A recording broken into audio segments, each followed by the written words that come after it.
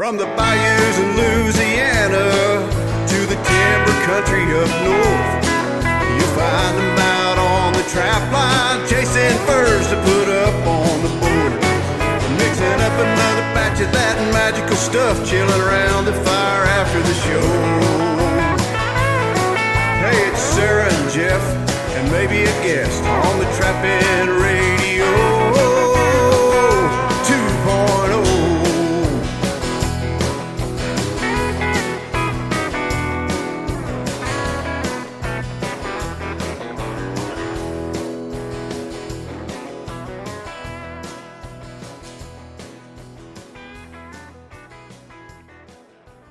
Well, welcome to Trapping Radio this week. We got special guest Jeff Hagerty and Tim Roper, known as on YouTube and stuff as Meat Trapper. And our sponsors this week, unofficial sponsor is Trapline Coffee Company, because Jeff Hagerty's here. And he supplied all the coffee for the camp and stuff, so... And I will say that the doctor made me get on some. I only have one cup of coffee a day, so I'm on decaf. He brought me some, and it's really good. I can't tell the difference, except for I don't get all, as Sarah would say, irritable. Gotta keep you calm. Yeah, keep me calm. But so we got Trapline Coffee, and we got fntpost.com, and if you need any trapping supplies or anything, they're a good one to go through up to Alpena, Michigan. So now we did that, we'll get on to it. Thanks for doing the interview, Tim. No problem. With a lot of people, especially on Trapping Radio, know you and stuff, and they haven't heard from you for a while, so... Yeah, I'm still kicking. I've relocated from Alabama, where I used to be, outside of Birmingham, up to northwest Tennessee, up around the Clarksville area, and sort of getting to know that area and learning to trap all over again, because conditions are quite different, and that's been a real eye-opener for me. You develop a system of trapping based on one location and one set of conditions, and then you go to a different state and a different set of conditions, and all of a sudden what you used to do doesn't really work and doesn't really apply. And so, it's taught me that you're always learning. You are always learning. No, I bet you guys, since y'all do so much out of state and state hopping, you understand that really well. Yeah, especially like here this week, with the water conditions are so low, and where there's been, say, otter crossover for as long as I've been coming here, and there ain't one. Yeah. Because there ain't no water, and so even if you keep going to the same place, the conditions change. Exactly. A lot can happen in a year. Yeah, I've been here when the canals were iced over, and it was like under ice beaver trapping, and then today I'm in a short sleeve shirt. It's 70 degrees outside, and like you're saying, one thing that I always try and stress to people is, if life hands you lemons, make lemonade. And so, like, one of the things that you were mentioning is the lack of beaver and otter sign because the water was so low. Well, that opened up a lot of areas for the hogs to move in out there. And so a lot of areas that I used to go to last year and years before that were underwater are now high and dry, and they're loaded with hogs out there. So you really just have to be nimble on your feet and be prepared for whatever Mother Nature throws at you. And there's way more cats here this year than what we've seen in past years. So, no. Hopefully they'll stop walking past our sets and exactly. show a little interest. Exactly. Yeah. You snared a hog out there yesterday where you used to beaver trap. Yep, exactly. It's crazy because and the thing is I sort of shot myself in the foot. I made some assumptions because I've been here for several years in a row, and I said I know exactly what I need to bring. I need to bring beaver snares, and I need this, and I need this, and I'm not going to need that. I'm not going to need that. And then I get out here and there's hardly any beaver or otter, and it's all hogs, and so I need to learn that lesson and when you're traveling out of state, you got to bring what you need because there's no running back and getting it like back home. Yeah, and like you say, you learn things, every time, you change your environment, like moving from Alabama to Tennessee or something like that. I think I've been state hopping now for 12 years, and it feels like for 12 years, I've been a greenhorn for 12 years, you know what I mean? It feels like you're learning every time you go somewhere. Like, I think the last time I was down here was in 2020. In fact, I know it was 2020, because when Jeff and I went home, that's when COVID was just starting to be announced on the radios and TV and stuff. And so all my experience here was based off of 4 years ago. Yep. And so I got here and, water's 6 foot shallower than what it was. And it's hard to find some pinch points, but definitely always a learning curve. Yeah, that's one thing that, like out there on the island where it's all dry now and those hogs are out there. I'm used to snaring trails and hog trails and all of that. And you get out there and it's wide open and they've just got acres and acres torn up, and there was really no trails. They're just everywhere. They're going every which way. And that was another thing, because normally when you're snaring a hog trail or something, they beat the trail down and Ray Charles could see where to put the snare. But out there, I really had to step back, and I had to look carefully and really do some looking at sign to figure out where was the best place to put a snare, because I could have put 300 snares at one spot, but you can't do that. And the funny thing is I put my game camera up, and that's another thing, is these cameras are just invaluable. And you guys are running those cellular cameras, so you get real time, feedback.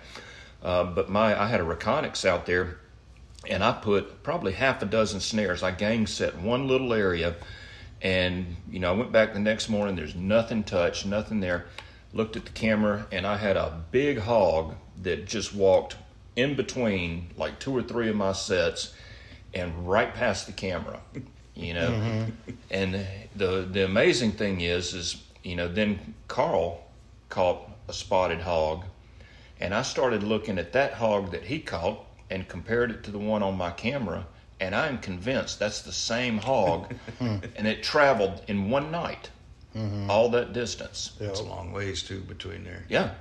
Because, and Dustin was talking about that beaver, and how far that beaver traveled in one night. Yeah, we had beaver that I caught, and it was in shallow water, twisted out, and I caught it in another set. What was it, like 2.5 miles away? The night, that's that same night. Same night. And that wasn't like swimming down the edge of a lake shore either. That was like 2.5 miles in canals and. Yeah, because that spotted hog was out on the island, way out there, and of course you've got to swim the sloughs to get off that island, and then he was headed to the gut pit where he got caught. And that just tells you that's really eye-opening. And so the technology and the cameras, man, don't discount that, because what we've learned is from them cameras, we've learned a lot of different stuff, but one of the main things to me is that you're really not that good out there. I mean, that's not your environment, and you're not that good. If you go out and say you caught 5 bobcats in a day, you know what? You didn't catch every one that went by. There must have been a shitload that went by, because, I mean, it teaches you. It basically, the cameras humble you, and and you can't learn anything if you think you're the greatest out there. So. I remember I made a 220 bucket set and put a camera up in front of it for coon, and baited the back of that bucket. And I came back the next morning, and there was a possum that I'd caught. And so, you think, okay, possum came by, you caught a possum. Well, when I looked at the camera, I had like 4 coons that visited that set that would not go in that bucket. They were climbing on top of the bucket. They were poking around in front of the bucket. They were all off to the side.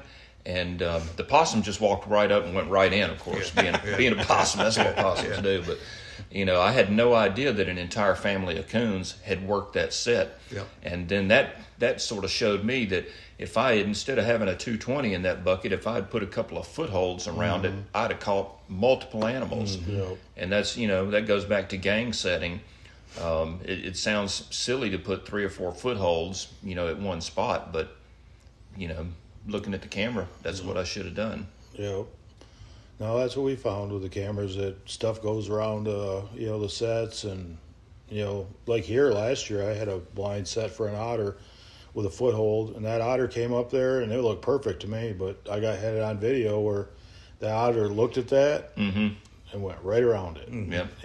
And then when he came back, he went right around the same side again. And that wasn't where he was going before that. Yeah. So even a foothold, that they know something is not right. I always pictured like an otter, bouncing through an area at a rather fast pace. That was always kind of my impression of an otter when it, a crossover or something like that. I always pictured them going at a really fast pace. Now, granted, they will, but especially when we were down in Louisiana last year, and we were putting a lot of trail cameras out on crossovers, and the one thing that really stuck out in my mind is how aware an otter is of everything in that crossover, right? If there's a leaf that came in, it knows that there's a new leaf in that cross. You know what I mean? If there's a stick there, if there anything that's out of place or whatever, they in my opinion, they're a water coyote, right? They're a coyote of the water, and they're very skittish. And anything they're anything that is out of place, it will make them stop, right? And they'll start looking around. They'll pause, right? That's what I think was very noticeable to me. And it didn't matter if you were, two of the sets, right? So one, using body grips, obviously that's going to put some obstruction in their way. And that was making them pause. Didn't mean they wouldn't go through. A lot of them were going around, but it would just cause them to pause, right? Same thing with a foothold. And if you were blocking that foothold down, they seen those sticks, whether you're using stepping sticks or something like that. Something's different, and it caused them to pause. And it was just something was different there. Yep. I agree 100%. 1 year and a half or so ago, during the off season, I put a camera up, and I was just watching banks on a creek, and I was just seeing what was coming up and down the creek, and I didn't have any lure, didn't have set out or anything like that, but I was shocked at how many nights otters evidently saw that camera back up on the bank and came up out of the water, up on the bank, and got right in the face of that camera, like 3 inches from the camera, just looking straight into it. And like you said, they saw it, and the average person would walk right past a camera back in the woods like that. Right. But they were right in it. Yeah, just saying hi. Just saying hi. Hey, Tim. Yeah. Now, if I'd put a foothold in front of that camera, they'd have never visited. So, we're going to be YouTube famous. That's right. It's the meat tenderizer. I got to get out of here. Yeah, if they had fingers, they'd have flipped me off, One thing that a couple years ago when we were down here trapping together, one thing I found rather fascinating was your system of going out in a kayak or canoe, and you were just running snares. It's not a familiar practice, especially in the north. We don't have these big cypress swamps and stuff like that. You want to explain a little bit? Maybe your system. The first thing that a small boat, or a kayak, or a small canoe, or what have you, and I'm running right now a Discovery 119 canoe. It's 11 feet 9 inches long, and so you're not going to put a dozen 330s in that. You're not going to put a dozen TS85s in that. So you've got to run snares, and you've got to be prepared for a variety of conditions. And so what I do is I set my snares up to where I have the snare, then I have the extension cable, I have an earth anchor, and for these type of conditions, I use the Berkshire Soft Earth, the big ones. And then I also have a spring clip on it. I coil all that up, so when I grab that, I have what I need, regardless of what conditions I'm going to run into. So I'll uncoil the snare. It's got the extension cable already on it. And if I don't have a good tree to tie off to, it's already got the earth anchor on it, so I can just push that down in the mud. If I do have a good tree, then I can just clip it with that spring clip on there, and then I'm gone. And I use a coil of 11 gauge wire. Now, once again, being in a small canoe or a small kayak, I can't carry the pre-made snare supports, like you can in the back of a truck. And those are nice and convenient. And so I carry pliers and a roll of 11 gauge wire, and I'll do one of two things. If there's a tree that's within where I'm setting, close, say 12 inches or so, I'll put my support wire and twist it onto the tree or the limb or what have you. I don't like to go farther than, say, 12 inches on a support wire because it gets bouncy and unsteady, and I like it rock solid. So the next thing that I'll do is, beaver trapping, there's always going to be sticks everywhere. The beavers provide your snare supports for you.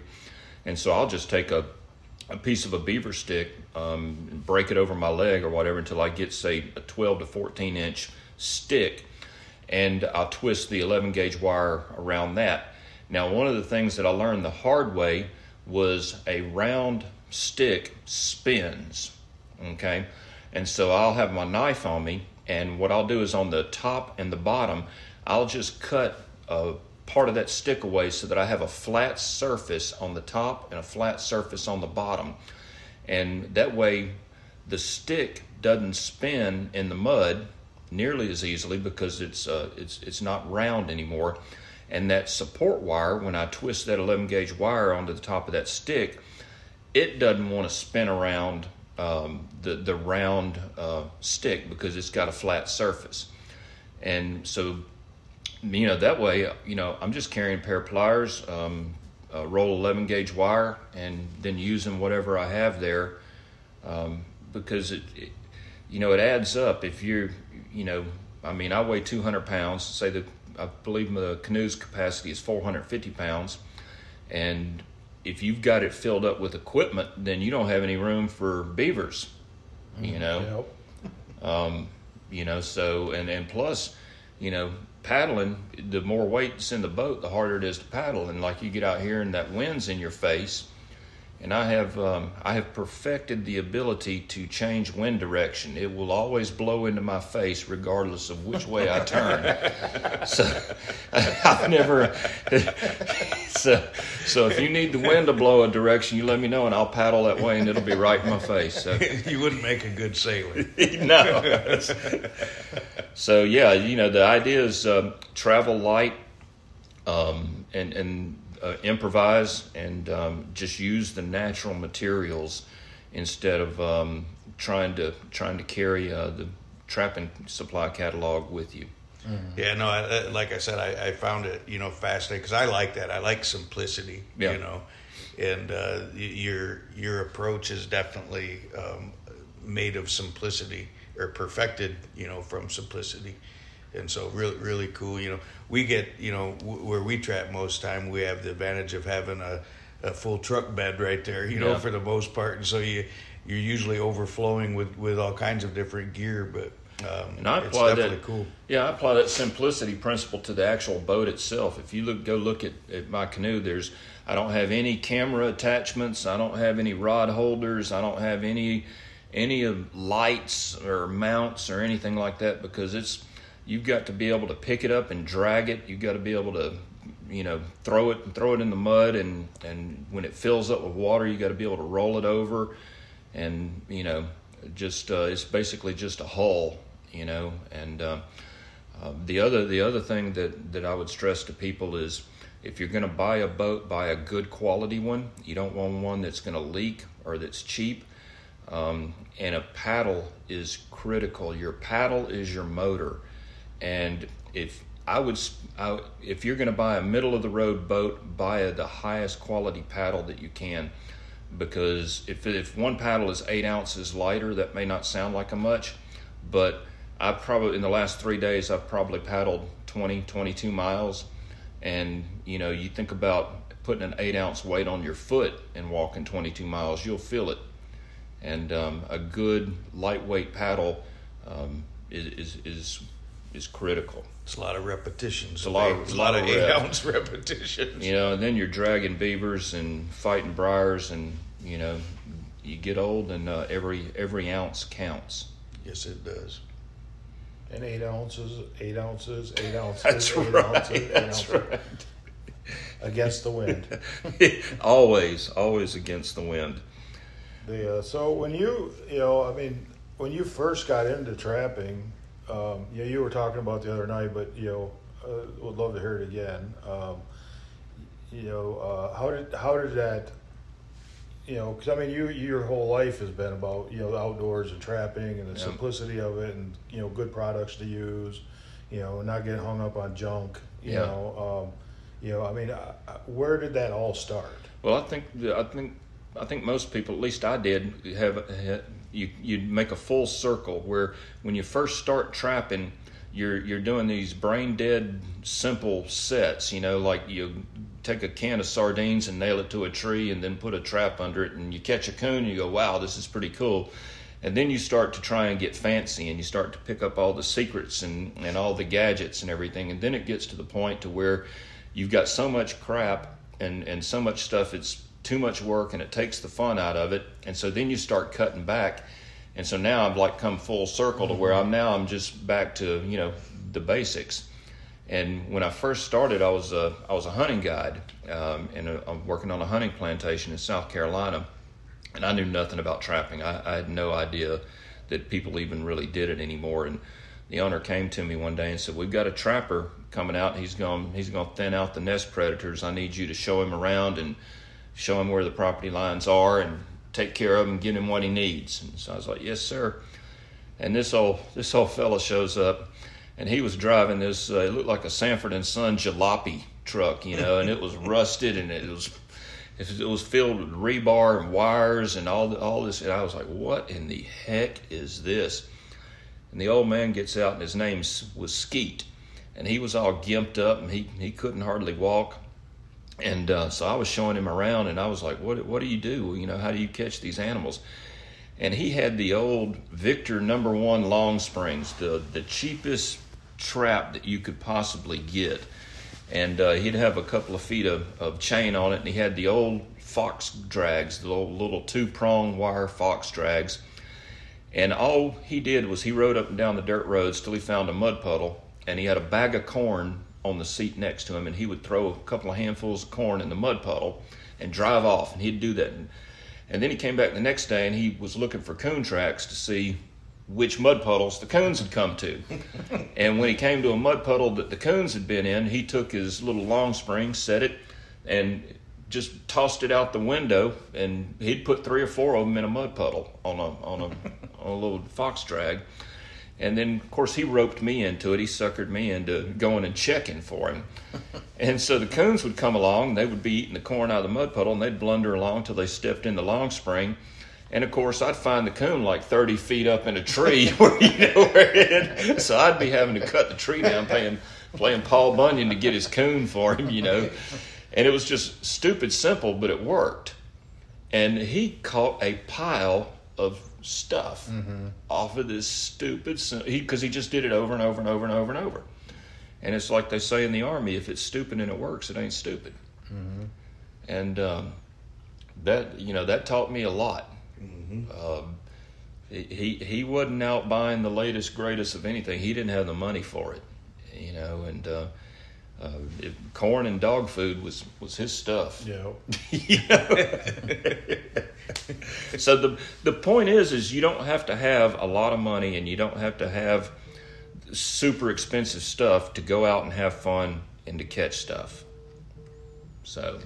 Well, you just caused a shortage of corn and dog food especially across Iowa. Well, it's like down in lower Alabama, they have a big red fox population. It's gotten to the point where they're developing rabies because there's so many red fox. And there was a guy down there that I talked to that was catching the crap out of red fox. And I was like, what are you doing, dirt holes or flat sets? And he said, no. He would take an area and he would like rake the leaves off and clear like a 5 foot by 5 foot area. And he'd bed 3 or 4 traps in there. And then he would just scatter dog food over the top of the ground, just randomly scatter it. And those fox would come in and they would eat it and they'd be walking around stepping the trap. So it was basically the same thing that old man was doing with coons, but he was doing it with fox. Just didn't have the mud puddle. Yeah, I just didn't have the mud puddle. Just throw the stuff on the ground. I mean, it's drop dead simple. It'd be fun to hear them two argue over you need the mud puddle to make this work. That's right. to hide the trap. See, that's too much work to bed the trap. That's why us water trappers are just lazy. Just throw it in. Just throw it in the water. I had an old guy down to Louisiana tell me about back in the day. He would go and take, I don't remember what he said for bait, but he'd put the bait in the middle of the road so the cars from both ways would have a shot at whatever was in the road. And then he would run the roads before daylight to see what he had, captured on his line. And he would run hundreds of miles of that. Wow. No trap necessary. No. He called it trapping. Trapping without I trapping. mean, it is. It was a trap. Yeah. Yeah. But it's funny that you're talking about roads. It is surprising how these animals will cross these roads. I was in Alabama, and I was in downtown Birmingham, and it was a 4-lane interstate, 2 lanes going north, 2 lanes going south, with one of those concrete dividers in between the lanes. And it was broad daylight, and there was a mink that had climbed the concrete barrier and was crossing 4 lanes of interstate. He was determined. He was going from one place to another, and he was not going to let I-65 stop him from doing it. And, it just shows the animals are, they deal with the environment that they're in. Did he make it? He made it. And I was like, man, I just don't believe I saw what I saw. This mink on the interstate, crossing the interstate, And that's another thing that I learned is, living in a large city like Birmingham, instead of driving outside the city, trap with what you have. And I learned to look for any culverts that went under the interstate, or when you had a railroad track, if you had a culvert that went under the railroad track, it was shocking. Every animal in the county knew where these points were to get across. And it is a natural funnel, and you could look at a map and go do that, and people wouldn't believe what you'd catch in a suburban area. Yep. You didn't have to be in the wilderness. So just because they don't see them, they think they're not there. Right, and they're there. The tracks don't lie. No, people do. Yeah, well, it's like when your car's leaking, you put cardboard under it, and the old saying, "The cardboard don't lie." No, I haven't heard that in a long time. But it's been fun. I've enjoyed the trip, even though the catch hadn't been up. That's another thing is when I was younger, I was all about numbers and percentages and all of that, and I would pronounce something a success or a failure, depending upon what I caught or whatever. And you realize that just sometimes it's not there. If the animals aren't there, you're not going to catch them. And if the conditions turn against you, there's nothing you can do about that. And that's trapping. That's why they call it trapping and not catching. And but the thing is I still enjoy it regardless. I mean, I like it better when I catch a bunch of stuff, no doubt. But you got to take a step back and look at the bigger picture and realize that you're fortunate to be able to do what you're doing, and you can enjoy the woods even if you miss the animal. You can learn. 100%. So. I mean, that topic there can go in a lot of different directions, but it brings up something that in today's world with social media and all that sort of stuff. everybody's wanting to catch numbers, or they're wanting to catch one of these or one of those, or a new coyote trapper wanting to catch coyotes or something like that, and if they don't catch one, they feel they're unsuccessful, or these kids, we try and push the kids to get into trapping, and they look online, they join Trap and Talk or something, and they see pictures of guys with 30 raccoons or 6 coyotes in their truck or whatever, and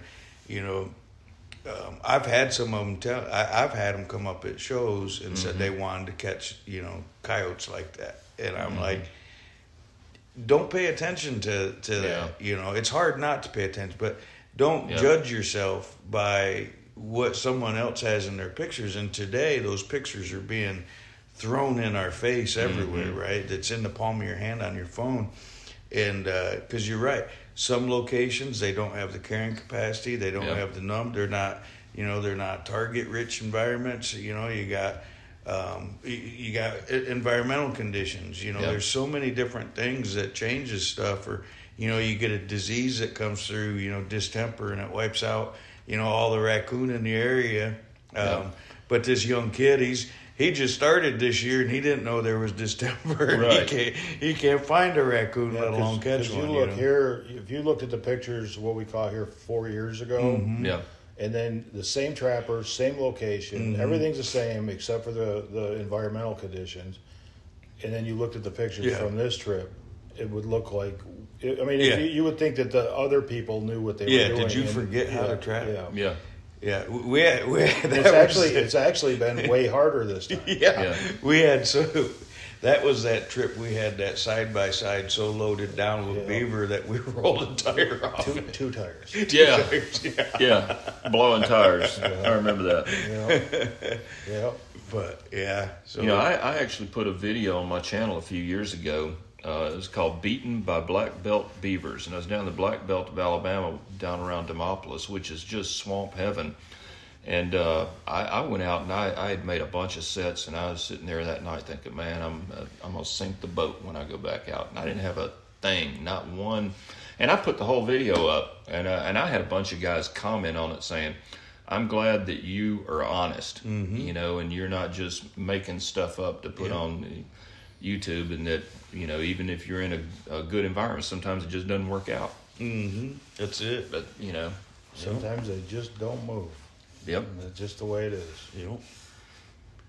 Yeah, if you could force everything into your trap every night, it probably wouldn't be much fun. No, it wouldn't. It'd be a lot of work. Yeah. I don't do it for the work. No, I judge my day anymore. If I had fun. Yep. It's like I come in and told you last night. I said, "Hey man, thanks for us having such a great time out there." I mean, if we'd have caught nothing, or we'd have caught some pickup load, I was just happy to have a good day out there. Yeah.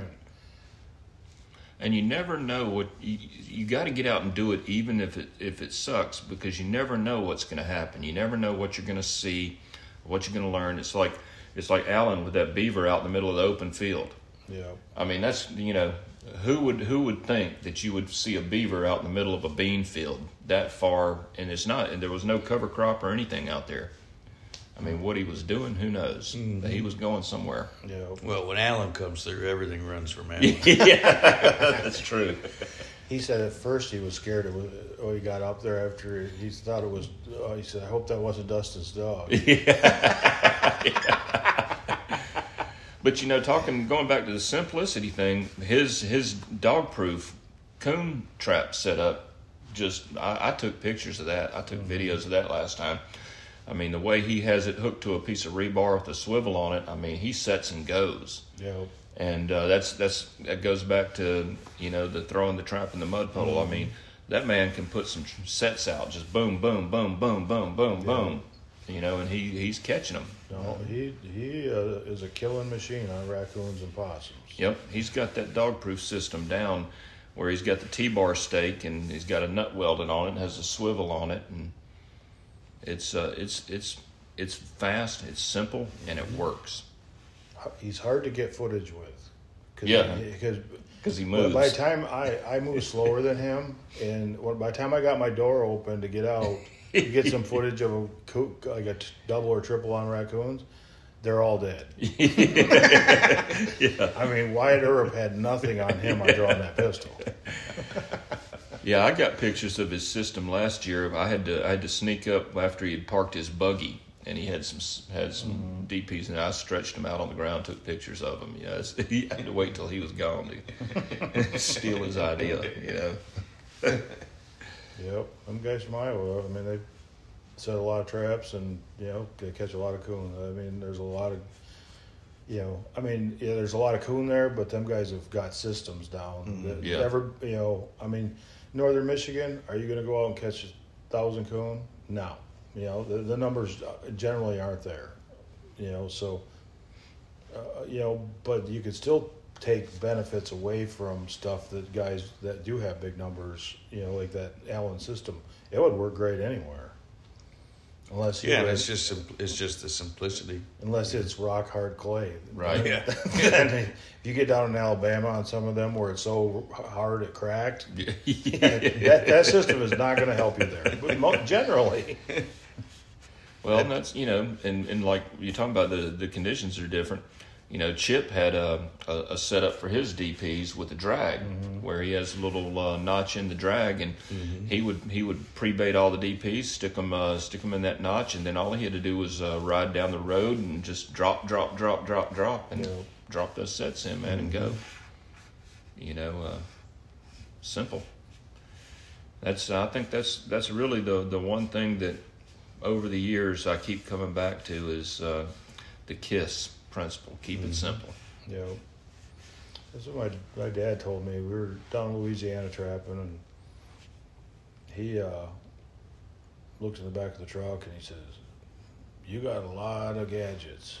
And I'm like, "No, not really. I mean, like 8 stands." And he said, "It's really weird how much fur we used to catch with just a roll of wire and a piece of bait." Yeah. Yeah. Yeah, and that applies not only to trapping, but I mean, you can look at turkey hunting, deer hunting, anything, fishing, anything like that. There used to be 2 guys from Alabama, TK and Mike, that used to make comedy videos. Yeah, absolutely. And some of their turkey calling stuff, there's a double cluck, fly down, stutter, blah, blah, blah, blah, blah, blah, and he would go into this big production. It would take him like 8 minutes to do the turkey call, but that's, the same thing as making fun of, overcomplication. And but and when I was a kid, I can remember guys going deer hunting. You had the wooden stands that you nailed between 2 trees. You took 2 boards up there, a piece of plywood, and they would get off from work in their coveralls that had motor oil on their coveralls, and they'd climb up there with a shotgun, and they'd be smoking a cigarette and kill deer because they knew where the deer were crossing. They knew which way the wind was blowing, and they just got up there and shot deer. And now, man, you can spend $1,000 on a climbing stand made out of, titanium and scent elimination systems and the whole suit. Look like a beekeeper out there. Yep, definitely. Times have changed, but the principles don't. No, they stay the same. Yep. Yeah, the stuff that works is. It's like the stuff that works, always comes back, and that's pretty much what people stick with. It's like you'll get some weirdo stuff that pops up, and then a bunch of people try it, and then it fades away. Well, it's like Carl told me yesterday. I'm not a big predator trapper, and so I was watching him and picking up tips on coyote locations and things like that. And I was watching, how he made his sets and asking him questions about this, that, and the other. And he said, don't get hung up on all of that. He said, I would rather have a mediocre set in a good location than a perfect set in a bad location. And that comes to knowledge. You must have listened because you're the only one that caught a coyote this morning. You're a very good student. That's beginner's luck. Yes, you make Carl look good. He needs all the help he can get. Well, he's management now, right? Yeah. We all know how managers are. Line shit out. Lining shit out, that's right. Yep. The only thing I ever seen Carl doing so far this week is standing there smoking a cigarette and pointing. You boys go over there. and drinking Bud Light. Drinking Bud Light. Yeah. I'm not sure I want to go there. He's a hell of a good guy. Yeah, he is. He takes a ribbon good too because we've been giving it to him. Oh, he's definitely got some thick skin. Oh yeah. Yeah, yep. I thought the Dead Sea chicken thing was pretty funny myself. That's meat magnet Carl now. Yeah, he's now the meat magnet. Yeah. Yep. Carl's Dead Sea chicken. You can taste the chicken, add more salt. Oh yeah, but that's what it's all about, man. Is having fun because you never know how much time you have left. You never know when your last day is going to be, and you might as well enjoy it. Well, I was ragging on poor Carl yesterday. I told him, I said, if you were a northern trapper, I said it'd be interesting to see you because I said able to find your sets because I said there you'd make your set and then take a 5-gallon bucket of salt and dump on it. Yeah, I was just up in northern Minnesota, and that's trapper, you're going to be looking for stuff all everywhere, and that's the first thing I noticed was when it was snowing up there. I was like, how in the heck do these guys trap in the snow? And being from Alabama, that just blew my mind because when it snows, you go sit in the house until it melts. Nothing but cats are moving down there anyway.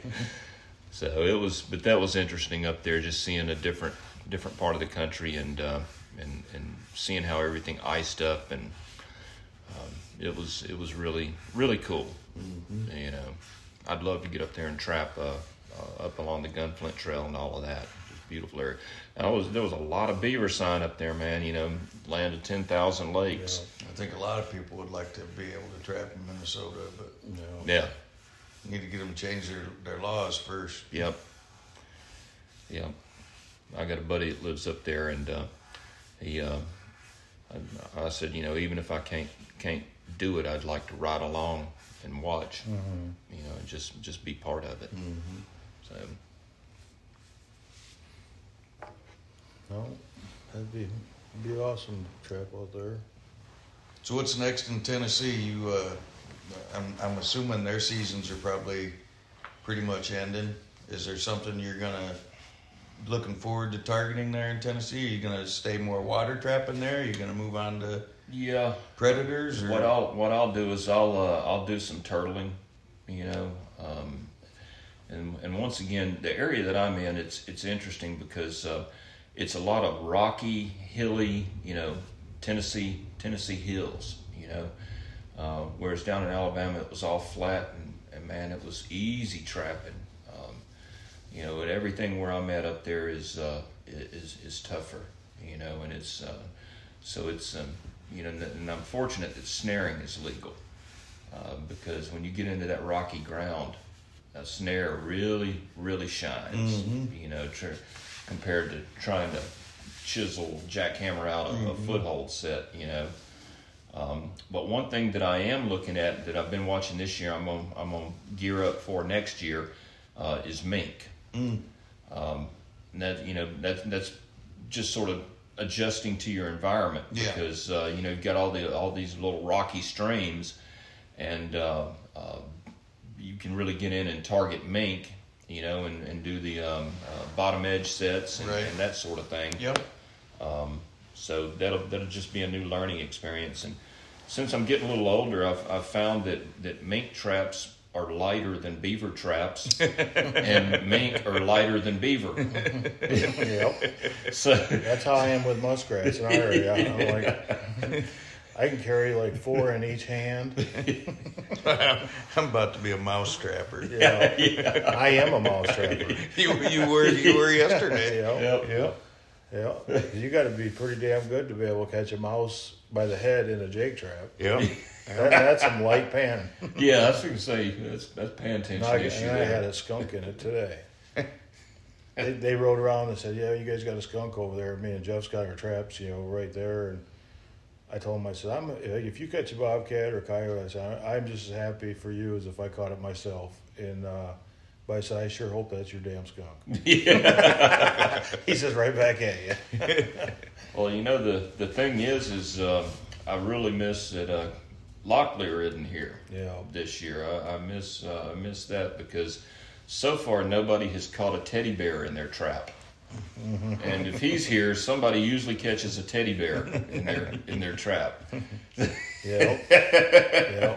He was up at my place in Michigan setting colony traps, and he caught a unicorn. No, I miss him being here because like last night when we were all sitting at the table eating dinner, I was thinking, except for like me and Jeff, every other person there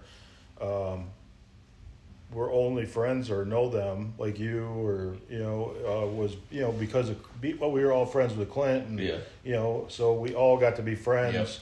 Yep. So we all I'm thankful that Clint brought us all together because we made some lifelong friends because of that. Yep. Then he abandoned us. He said, I put the wrong circle together. Yep. Became too hardcore even for Locklear.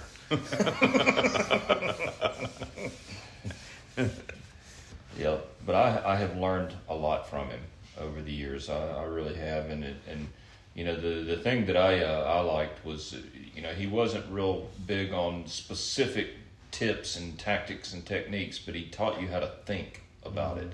Yeah, which is really the valuable thing.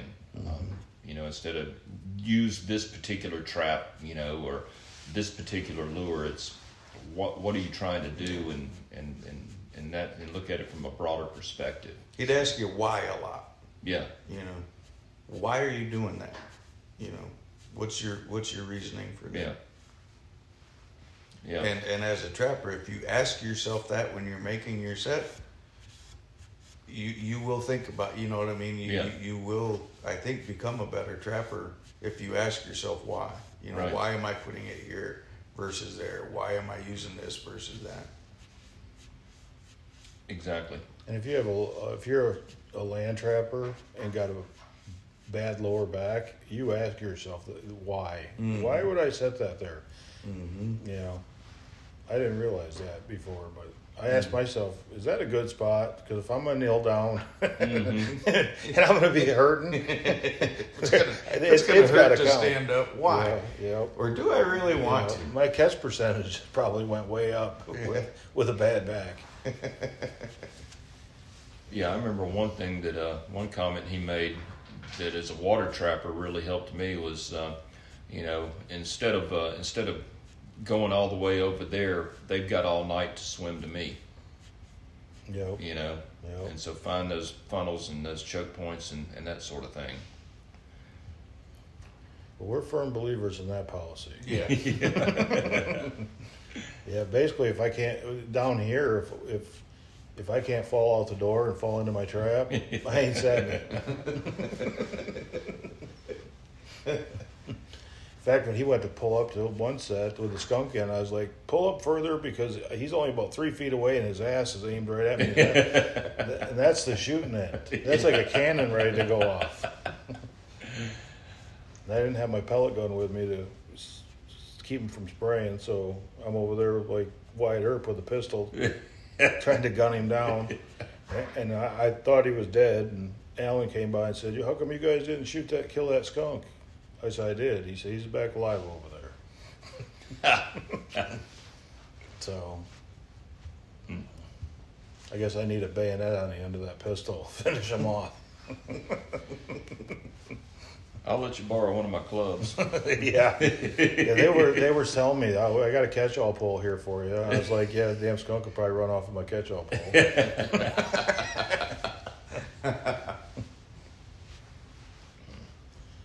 They so you got are you still doing like your Patreon channel? Yeah. I handle some content that's probably shall we say not real mainstream. And the reason for that is like I said, I wasn't raised a trapper, and I didn't know anybody that trapped or anything. And I grew up on the Gulf Coast down in Mobile.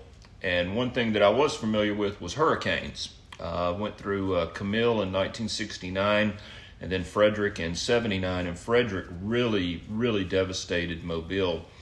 And I was a teenager at that time. And I remember no power, no water. The heat down there was just is terrible. And it was just a miserable experience. And I remember telling myself, I never again. I'm never going to go through this again. I'm going to be prepared.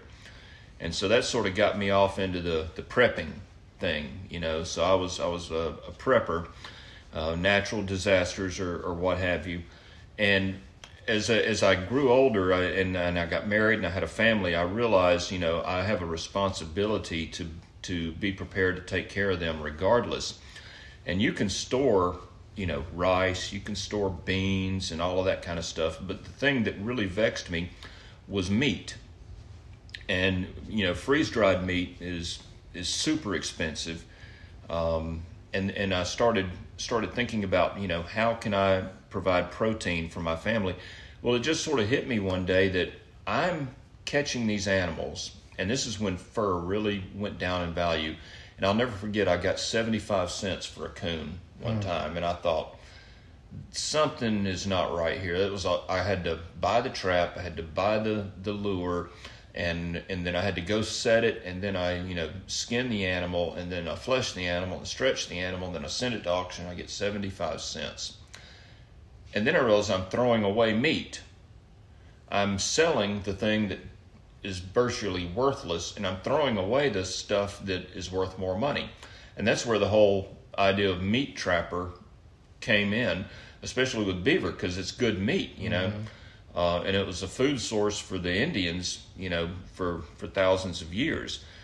And so I sort of combined my prepping with my trapping and sort of blended the two together.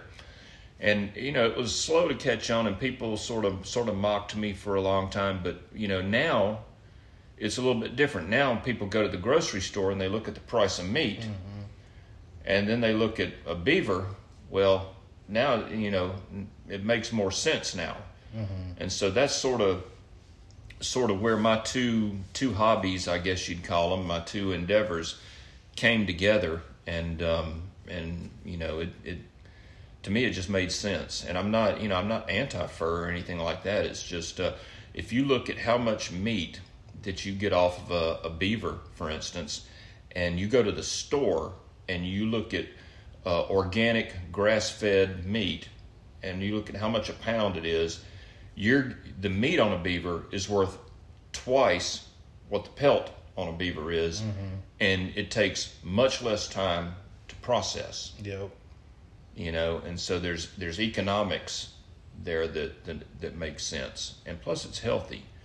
The government of Canada did a study on the nutritional content of beaver meat, because up there they have what they call the First Nations, and that was a food source for them, and they found that beaver had more protein per gram than bison, and it had way, way, way more minerals, the phosphorus and manganese and all that.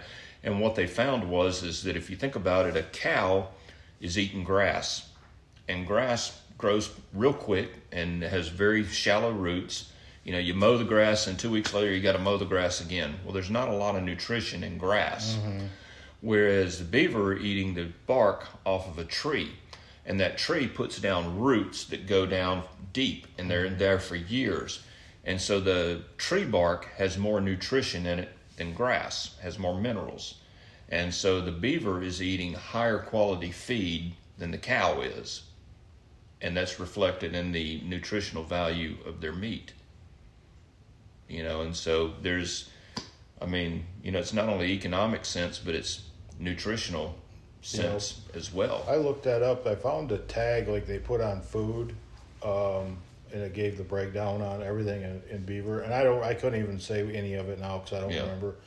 But I was shocked at all the minerals and stuff that they had listed on there. It was pretty cool. It's very interesting. Yeah. Well, the thing is I mean, I don't want to get off into this discussion, but I'm being treated for cancer, and chemotherapy. One of the things that it does is it drives your platelet count down. You become anemic, and so every 2 weeks I have blood work done.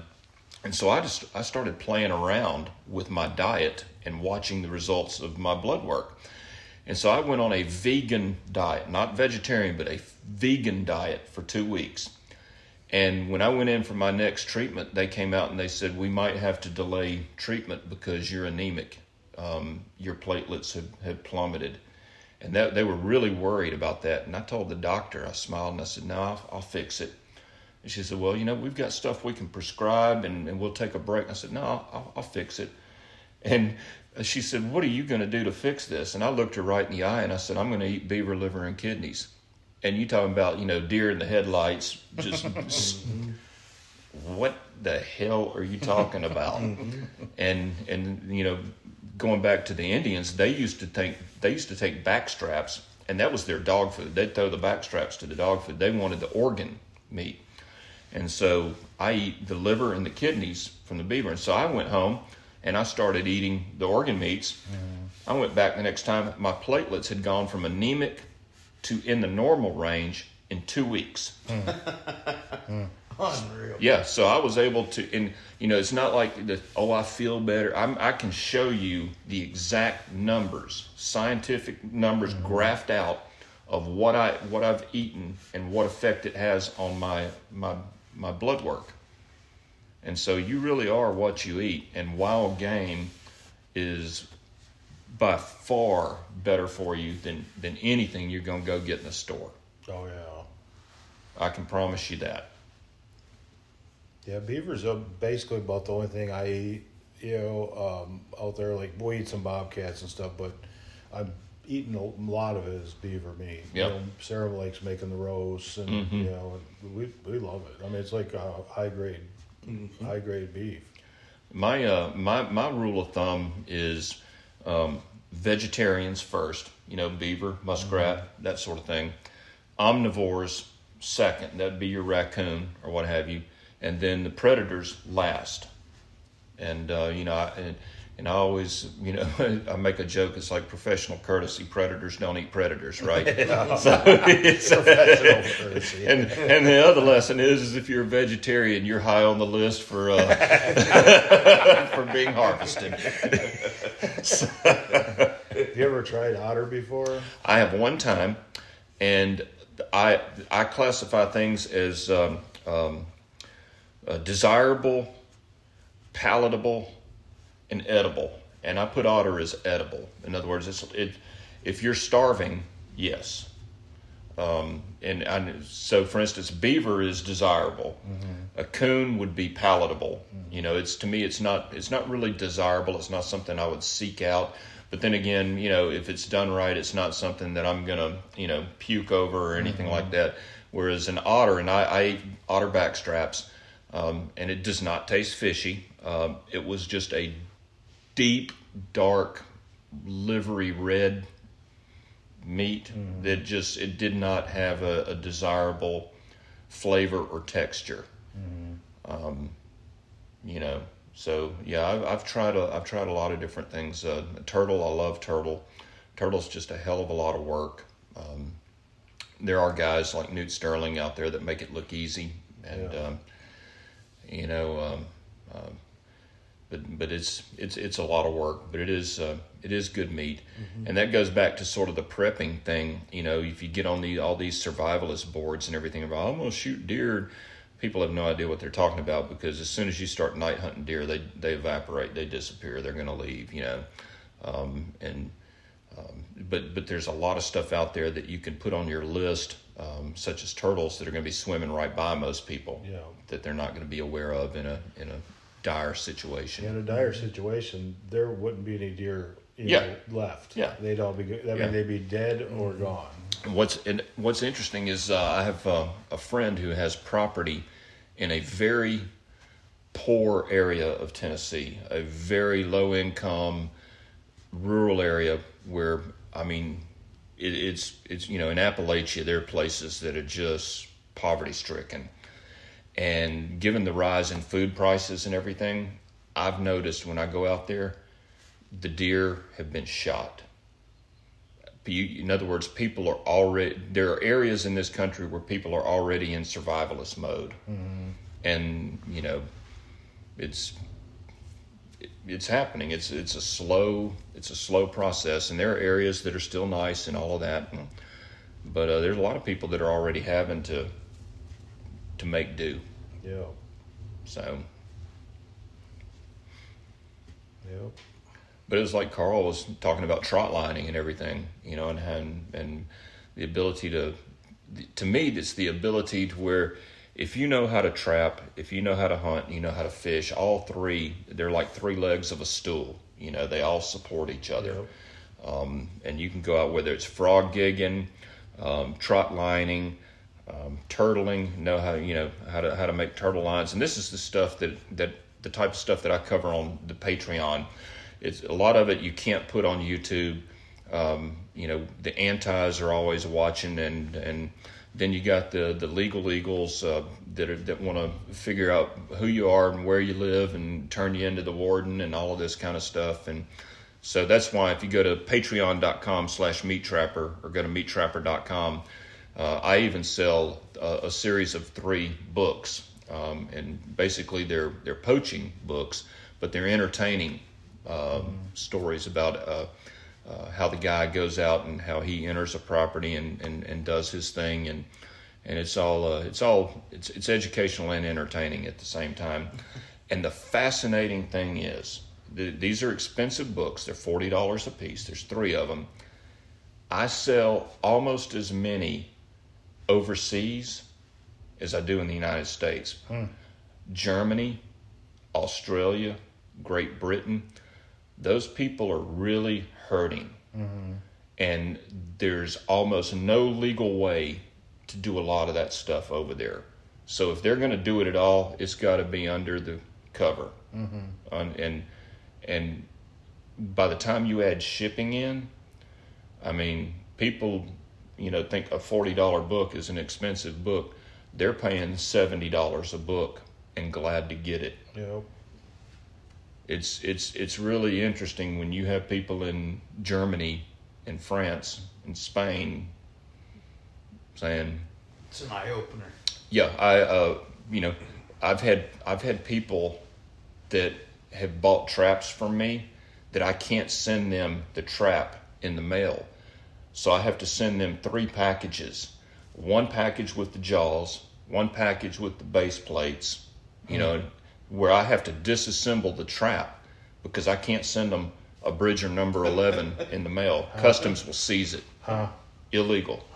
And so that's what and we talk about that. I run 2 Telegram channels for my Patreon members, and we have people from all over the world on that, and they're like, y'all don't understand. We cannot buy a trap. They will have, what they'll do is if they're visiting the United States, if they're going to fly from Norway to the United States, they will have traps sent to an address in the United States where they're staying, and then they'll smuggle them back in their suitcase. And so people don't understand what they have here. And if you don't have stuff, you need to buy it. You need to stock up. Not only are prices going up, but you can still buy just about any kind of trap you want. And there are people 6 hours away by airplane that are having to buy the parts and assemble the traps. Mm-hmm. And the average trapper doesn't understand that. They think, I'll always be able to buy. No, you don't. There's no guarantee you're always going to be able to buy what you want. No. And you can't buy plastic bait cups sometimes. Yeah. So I mean, a trap's a lot harder to manufacture than a plastic cup. And the trap isn't going to go bad. No. You buy that foothold trap, you're going to have it. Yeah. If 20 years ago you'd have bought 2 semi-loads of traps. Yeah. you'd have made quite a bit of money on them just Yep. on the price of stuff going on. I mean, you had better traps. I've still got junk traps that I take out and use. You know, and you think about how old they are and how many animals those things have caught. You know, I have number 11s that I bought 20 years ago, and you look at how much I paid for it, like $4 or $5 for a trap, and then you think about how many animals I've caught for that $5 trap, Yep. and how much meat that is. The return on your investment is staggering. Right. Yep. But nobody thinks about it like that. People No. don't think about it. You know, invest in your 401k. I'll invest in a number 11. How about that? You know? I mean, so anyway, that's my rant. They so they can find you at the Patreon, and then you still have your YouTube channel. Yep, Meat Trapper, and then my website's meattrapper.com. Okay, so if you want to, you know, a lot of you out there will know Tim, but you know, if you don't, go check out his channel. His YouTube channel is fantastic because he covers a lot of different stuff. You know, with one video might not interest you, but he'll have 4 other ones that do. And it's no fluff, no bullshit. If a trap is a piece of shit, he tells you right on there, these traps are shit, you know. You can tell he ain't bought and paid for by anybody, you know. So it's a really cool channel. And if you come on there and give him any shit, he'll tell you to stick it up your ass. You know, I mean, he don't take no bullshit. He don't care, you know. So if I would just warn you, if you don't like that, don't go there. But you know, but most you people out there, you know, are independent people, and you know, Tim's the kind of channel that you want to follow. You know, so go check them out. And what do you got there, Big Shooter? What's that? Traplinecoffee.com. Traplinecoffee.com. Go there and get all your delicious coffee. Yep. And, the blueberry things, they got worked over first. yeah, those are gone. Yeah. Yep, Those were good. we now Not that offer- I was the one that worked them over, but they were good. I think it was a lot of Liz. Yeah, somebody did. Yeah, she had purple on her lips. So. So we're now offering chocolates. We got 6 different chocolate candies that we offer to go along with our coffees. The chocolate malted balls are great, those are my kryptonite. Yeah. Those.